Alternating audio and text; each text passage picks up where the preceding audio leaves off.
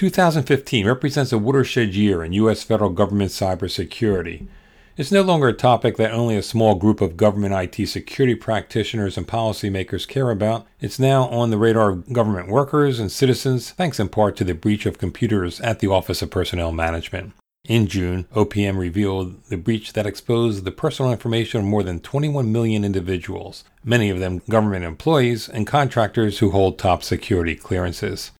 Howard Tipton is a retired federal executive who spent more than 5 years as CIO of the Department of Interior, and he says it was chilling to learn he is one of more than 21 million victims of the OPM breach.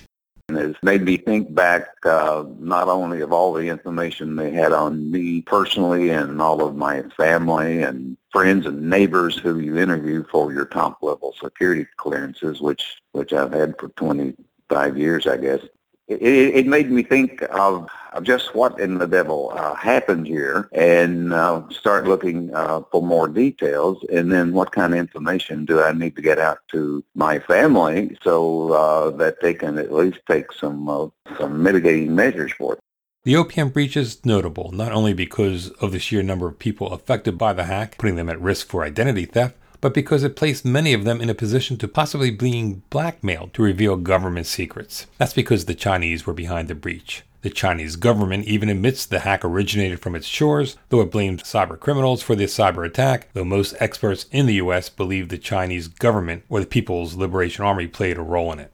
In Congress, some lawmakers called for retaliation against the Chinese for the attack, but the U.S. Director of National Intelligence, James Clapper, spoke admirably of the Chinese skills, noting that in today's interconnected world, electronic espionage is a trade practice by all nations capable of doing so, including and especially the United States. With respect to that which is conducted for espionage purposes, I just would caution that we think in the old saw about people live in glass houses. We should think before we throw rocks. The blame for the breach shouldn't be placed on the Chinese, but the U.S. government and OPM for not taking steps to protect sensitive and classified information and the systems they reside on. It's not that OPM wasn't warned of the vulnerabilities in its systems. Depending on who you believe, OPM either ignored warnings issued in inspectors general audits of systems weaknesses or didn't have the resources to quickly fix them. Here's House Oversight and Government Reform Committee Chairman Jason Chaffetz.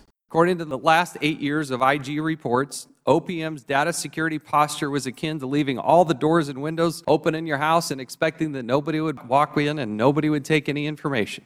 Too often in the past, when a breach occurred in government, no one was held accountable. That changed with the OPM breach. Heads rolled, or at least one head rolled. The breach cost Kathleen Archuleta her job as OPM administrator. The OPM breach was the big story in U.S. federal government in 2015, one that will reverberate in the new year. For Information Security Media Group, I'm Eric Chabrow.